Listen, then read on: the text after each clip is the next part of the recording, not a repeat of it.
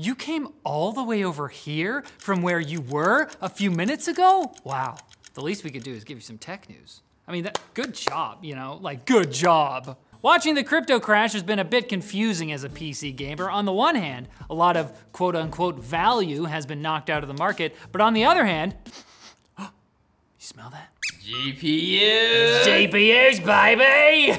That's right, as crypto miners sell their now useless GPUs, prices for graphics cards are dropping along with the price of Bitcoin, Ethereum, and other cryptocurrencies. So much so that GPUs can be found on sale for less than their original MSRP. What is happening? That's crazy. Are they 4 years old? What time is it? In the day. But as PC Gamer writes, if you're going to go out and finally treat yourself to a new frame dispenser, you might want to focus on the more mid-range cards. Because if there's any merit to the deluge of leaks we've seen in the past month, Nvidia is planning to launch their upper tier RTX 40 series cards this summer. Be wary of impulse decisions. The time of crypto is ending. The United States and Japan reportedly plan to work together to take on Taiwanese semiconductor powerhouse, TSMC, and no, unfortunately, it doesn't involve combining a number of cat-shaped robots into one man-shaped robot. Which I'm still hoping, maybe later. The Megachord. Chord? According to Japanese industry publication Nikkei, a number of companies from the two countries, that's what they're called, will cooperate to design and manufacture 2nm chips, and the plan might even involve establishing a new company or a joint manufacturing hub made of robot cats? Just an idea, think about it. It's Morbin time. What does he do? I haven't seen the movie. America and Japan better get going though, because TSMC just unveiled its new N2 process node, which will start to produce 2nm chips in 2025 using GAAFET technology. Get off it! That's what I'm calling it. And Elon Musk seemed to waffle a bit on his free speech-focused vision for Twitter in his first all-hands meeting with Twitter employees, the transcript of which was leaked this week. Among talk of layoffs and wanting to be more like WeChat, Musk said that while people should be able to tweet basically whatever they want within the law, it shouldn't be amplified, logically leading to the same sort of algorithmic Twitter moderation that he initially criticized. Oh, he just wanted it a bit different. But I guess you could say that at least now he's being consistent by firing a number of SpaceX employees who drafted a letter signed by hundreds of their coworkers criticizing Elon's public behavior as CEO of the company. Analysts say the firing may actually violate labor laws, but this is the world's richest man we're talking about. He has a number of legal options available to him. Including getting in a spaceship, and that's what I was gonna say. It wasn't written there, but we just knew. We are friends. Now it's time for Quick Bits, brought to you by the OnePlus 10 Pro 5G, available now with 12 gigs of RAM and 256 gigs of storage.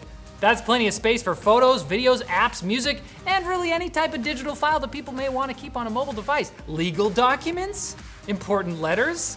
The 10 Pro 5G features a 120Hz display with LTPO technology and OnePlus's HyperBoost gaming engine for smooth gaming sessions. And it comes with a 65-watt wired charger that can get your device to 100% battery in just 34 minutes. Wow! Learn more about the OnePlus 10 Pro 5G at the link below. Quick Bits aren't the answer to everything, but when in doubt, they can work in a pinch. Rumors about Valve's follow-up to its Index VR headset have sparked up again after YouTuber Brad Lynch posted about a patent recently filed by the company. It depicts what appears to be a standalone unit with a wider facial interface and a fancy strap. It's got little dongles on it. It's glitter. Shut up. Sprinkles. It could be true that this mock-up is Valve's upcoming headset, codenamed Deckard. But it could also be a random drawing by a very, very skilled toddler. There's just no way to be sure. But check out Brad's video if you want to get more specific than that. He gets into the details. There's more. Are you a replicant? I noticed. Apple said their new Stage Manager feature for iPadOS 16 requires the ability to memory swap, so it can only run on M1 iPads. But a developer has now found that A, the 64GB M1 iPad Air doesn't have memory swapping, but it can run Stage Manager, and B, there's an internal mode that can actually enable Stage Manager on all older iPads. Gotcha. Now, at second glance, this seems less scandalous and more like exactly something Apple would say. It doesn't support it is Apple speak for shut up, shut your goddamn mouth. I hate you.